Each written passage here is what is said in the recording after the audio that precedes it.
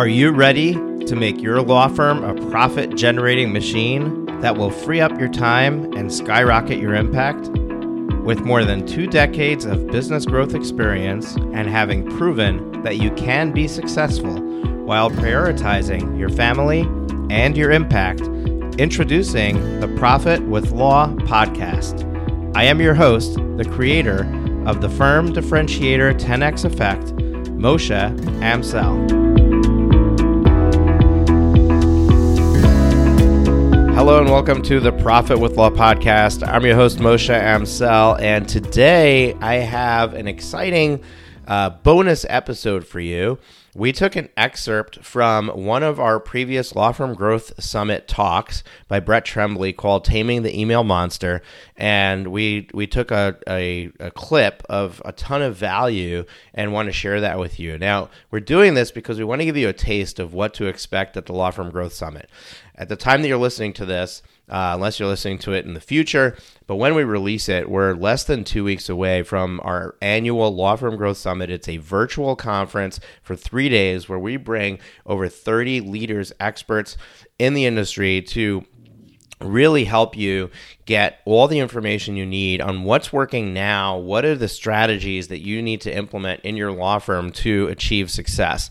I'm really excited about some changes we made this year. One of them is we actually split the topics into 3 areas. So we have a category based on your law firm size. We have a startup category that's for the new attorney or the solo who's been struggling in the 0 to 250K revenue range. And it's not a judgment on where you're at, but there's specific information that you need to be able to conquer that, to be able to jump from there to the next stage, which is our expansion phase. So we have a ton of really good topics for you in the startup phase to help you get going. Then we have the expansion phase. The expansion phase is when you're on that journey of expanding your law firm from 250K to 2 million in revenue.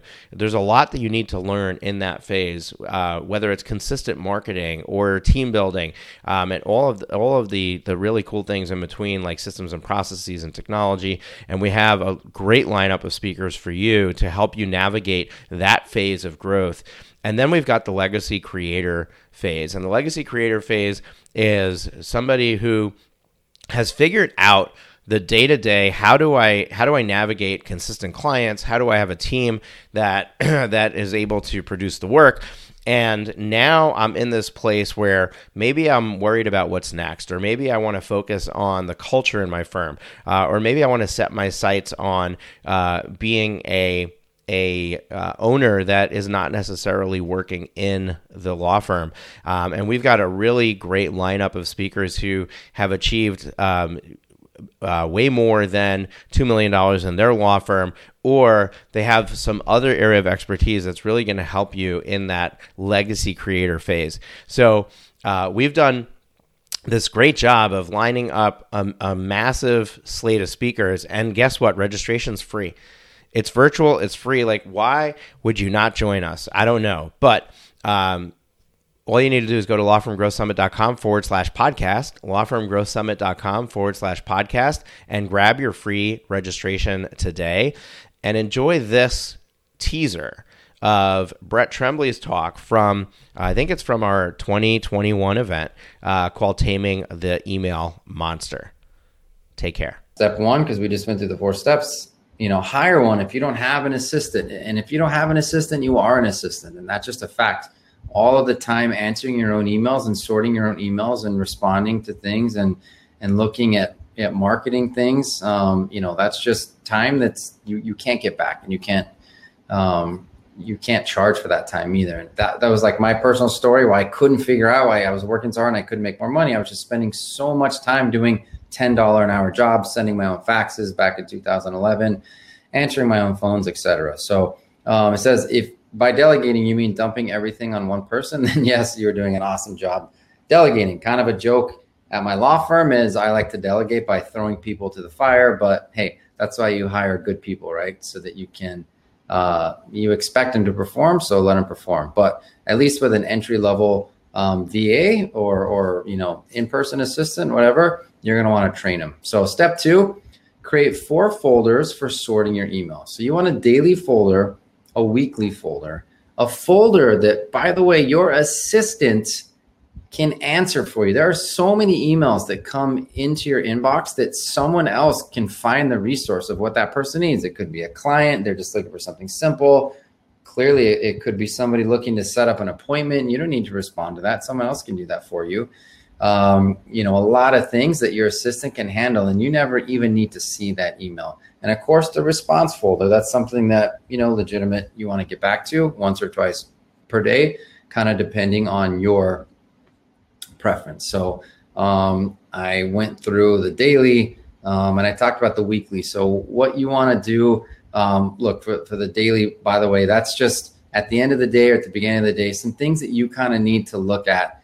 Maybe there's a deadline, maybe like in-house things and you don't want to get caught up in, but one of your other attorneys, you know, needs something. You can train your assistant of what things you want to put in the daily folder. The weekly stuff I mentioned, events, marketing emails, you know, you don't need to look at that stuff except for once per week, obviously, unless you are involved in one of the meetings. The response folder is to be checked twice a day. Emails that need a direct response from you and emails that are urgent and have a deadline. Obviously, if you're litigating or you have court deadlines, those are very important, but maybe not even for you, you know, we used to have the Red Book, but everyone should have access to your Red Book calendar online, shared calendars, and those things can be handled for you, absolutely. And then we get to the the assistant folder. This folder is managed and delegated to the assistant.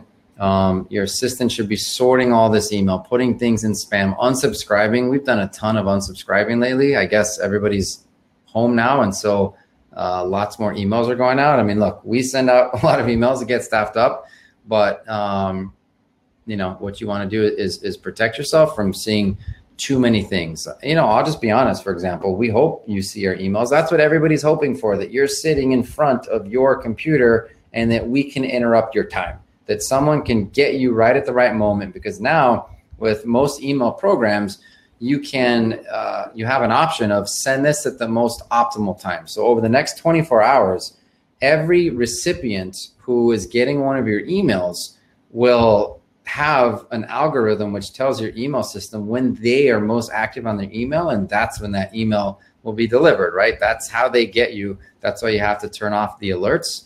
And, you know, stuff that we send, blogs, productivity tips, tips on delegation, I don't even want you to interrupt your day with those things because it's not a productive interaction between us anyway. I'd rather you have non-interrupted, focused time to just say, okay, that's not important, that's not important, this is important, oh, that's interesting, what can we do about this? Put this on for next quarter, put this on for a project, etc. And you can only do that and think through that clearly when you have that time, the dedicated time, I should say. So step 3, throughout the day, your email, your manager search your email. If you want something done, do it yourself, false, delegate. I'm sure we have a lot of fans of The Office here, but yes, answering emails directly that they can help with. I mean, that is just such a helpful thing. In fact, what we're going to do on the next slide is give you some examples of sort of template emails. So a lot of people have autoresponders. I don't like those. And even on vacation, I think you should try to be funny with it. Like, hey, bug off, you know, I finally am on a vacation. I deserve it. However, someone's monitoring my email. Somebody will be with you if you need us, or send a message here. When you put an autoresponder that's like, I'm out, you know, see you later, then that can be viewed as not so helpful. And I also wanted to mention just having an autoresponder like, here, jump on my Calendly. It's kind of like, well, I guess it depends on the way people take it. Everybody's different, but sometimes just throwing Calendly at people can come across as a little bit rude. Like, well, you know, I guess it's not worth your time to actually take the time to schedule with me. And other people love it because it saves them time. So you just got to kind of be careful with that. But you see an example here. Blank is currently out of the office. He would be back, you know, here. I will run this by him and we'll get back to you as soon as possible. So a lot of my emails are answered this way. Like, hey, so-and-so, Brett's not here. I'm reviewing his email. I'll make sure to bring this up with him. I just bought myself at least, you know, the rest of the business day for sure. Just make sure you get back to that email later. Or, hi, this is blank. This seems like something I can help you with. Instead of waiting on Brett to get through his or her meeting, obviously his, How can I help? So that's another thing why you're going to want, and again, there's good VAs all over the world, but what we kind of emphasize is here on the Western hemisphere, at least, although now we have English speaking first virtual assistants from several different countries, not on the Western hemisphere anymore, but they understand the nuances, the language, right? Working your time. When you have somebody who's very mechanical, which you can find in some countries, then they don't, it's going to take longer to train them to put in their own thought into what's the best way that I can handle this email, because it is tough. I'll admit it's tough to get over the concept of like, well, someone's going to be reading all my emails. That's rude. That's very personal to me. That's like my notebook, I guess. I think I had a little bit of a learning curve there. And then I was finally like, just here, even my personal emails, man, I was like, just take it, just run with it. But that's a really good response for somebody to just say, I can help you with this. You don't need to wait on Brett. I will save your time. That's a really good response that your assistant can have. So, all right, step 4, we've already covered. Check your urgent. Sorry, moved off that slide. Check your urgent responses twice per day, preferably in the morning. Now, I'll say preferably in the morning. I used to say this. My business partner at Get Staffed Up, Enrique Fernandez, we have this conversation all the time. Your best, most thoughtful energy is the morning. It's when you're the freshest. And there's a book that one of our good friends, Josh Jones, I don't know if he's in here, recommended that we read, The One Thing. So if anybody's read that, I think it's Richard Keller. The one thing you want to tackle, like the biggest thing in the morning, that's what you should focus on. Or maybe it's, I've heard 2 things and 3 things. I heard another productivity hack recently. At the end of every day, write down the 6 things that you need to get to the next day, and then pick the 3 most important ones and move them over and get those 3 done. And if you get to the other 3, fine, but if not, carry them on. So I don't really recommend first thing in the morning. I think it takes away from your focused energy. There's a movement called Miracle Morning that we adhere to. One of our core values is, really talks about kickstarting your day. It's called Attack Your Day. It's our first core value. So getting bogged down in emails, probably not the thing that you want to do. At least I found it's not the most productive. So set a recurring meeting with your assistant at the same time every day. This is important to get into a rhythm of your assistant needs to have the power to interrupt you. Because like once you get rid of your email, it's very liberating. And so you're like moving on. I don't care. I don't want to, do my email. You handle it. And so my personal assistant will like knock the virtual door down. Like, hey, we got to get to these emails. I'll get a text. I'll get, messages on Messenger. It's like, okay, I got to have the same time every day. That's very important. At least a 15-minute check-in, because in 15 minutes, your most important emails can be read to you and you can dictate a response. And sometimes you need your own response, but absolutely 15 minutes a day is enough for your critical emails. And again, this can be accomplished via phone when you travel. If you have a virtual assistant anyway, then, it doesn't matter. They'll track you down wherever you are. It's the same thing when you're on the road. So it seems intuitive, but unless you have pre-sorted folders, this meeting won't be as fruitful, because what you want in this quick 15-minute meeting, which again, you can get your email down to 30 minutes per day if you do this twice, is, knock it out. This, client, vendor, something important, something happening. What do you want the response? This, dumpster fire, this happened well, we've got a client complaint, etc. And you just handle it as you go.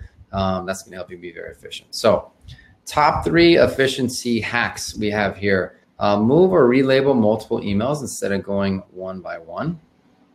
I really like that productivity hack. So labels depends on what system you use. If you use Gmail or Zoho or Outlook, labels is, I guess, they can be really good or they can sort of be too many. But I wouldn't do more than 4 folders. One time I had a different folder early on for every case, and it was like trying to organize all those. All of your Clios and Rocket Matter should already source your emails for you and connect them to the Matter. So no need to do that. You really can just archive or mark as read most of your emails. All right. So 2, you must remove the label from emails that have been read. This one drives me nuts when it's not done right. This one's very important. So what I ended up doing, especially lately, is instead of having the important folder, I will have like VIP, very important emails that are just marked as unread. So when I go to check my email, I'll have a handful of things that are white that I know I can get to real quick, that were already pre-sorted for me. And then I can either do responses myself or, give those responses, wait to the meeting, depends. And then everything else can come later. But once you have an email that's read, make sure you mark it as read and you don't leave it. Or if it's not handled, okay, if you don't have closure or finality on an email, mark it as unread and put it in the proper. Even in the folder, you want your unreads at the top so you know exactly what you need to get to. And I mentioned this earlier. I said, have your assistant print out the emails that are urgent or need your response. Again, that's only possible with in-house. So if not, then they should be ready with those emails, point by point when you get on your virtual meeting or Zoom. And again, this meeting can help clear your inbox in less than 10 minutes, and you dictate the responses and they're writing them down. You're going to get some responses sometimes that you don't love, right? Like you're going to get some, you're going to dictate to your new assistant and you're like, I told you this, you didn't really say it. So you know what? If you're that worried about it, then for the first week, have them email the responses back to you. It'll take a little longer to train that week, and then you're off and running. Over time, it's going to get better and better. If you were listening to the breakout panel, Molly talked a lot about onboarding and the importance of that. So like it gets staffed up. We find amazing, incredible people, but there's no way we could train them all for your law firm and your business because every law firm is just so different. So having these systems and picking up the tips of how to train people, it's not as hard as it sounds. You can spend, a few hours, 2, 3, and come up with onboarding systems for a few positions. And you can do that, let's say 4 times in 1 week, and you basically have half of your law firm onboarding already done as long as you're creating that time. So there will be a training period, and there will of course be a learning period. Have you been enjoying the show? We sure hope so. To make sure you never miss an episode, be sure to hit the subscribe button in your podcast player app. Next week, we will be back with more valuable resources and ideas on how to break the mold and take your law firm to the next level.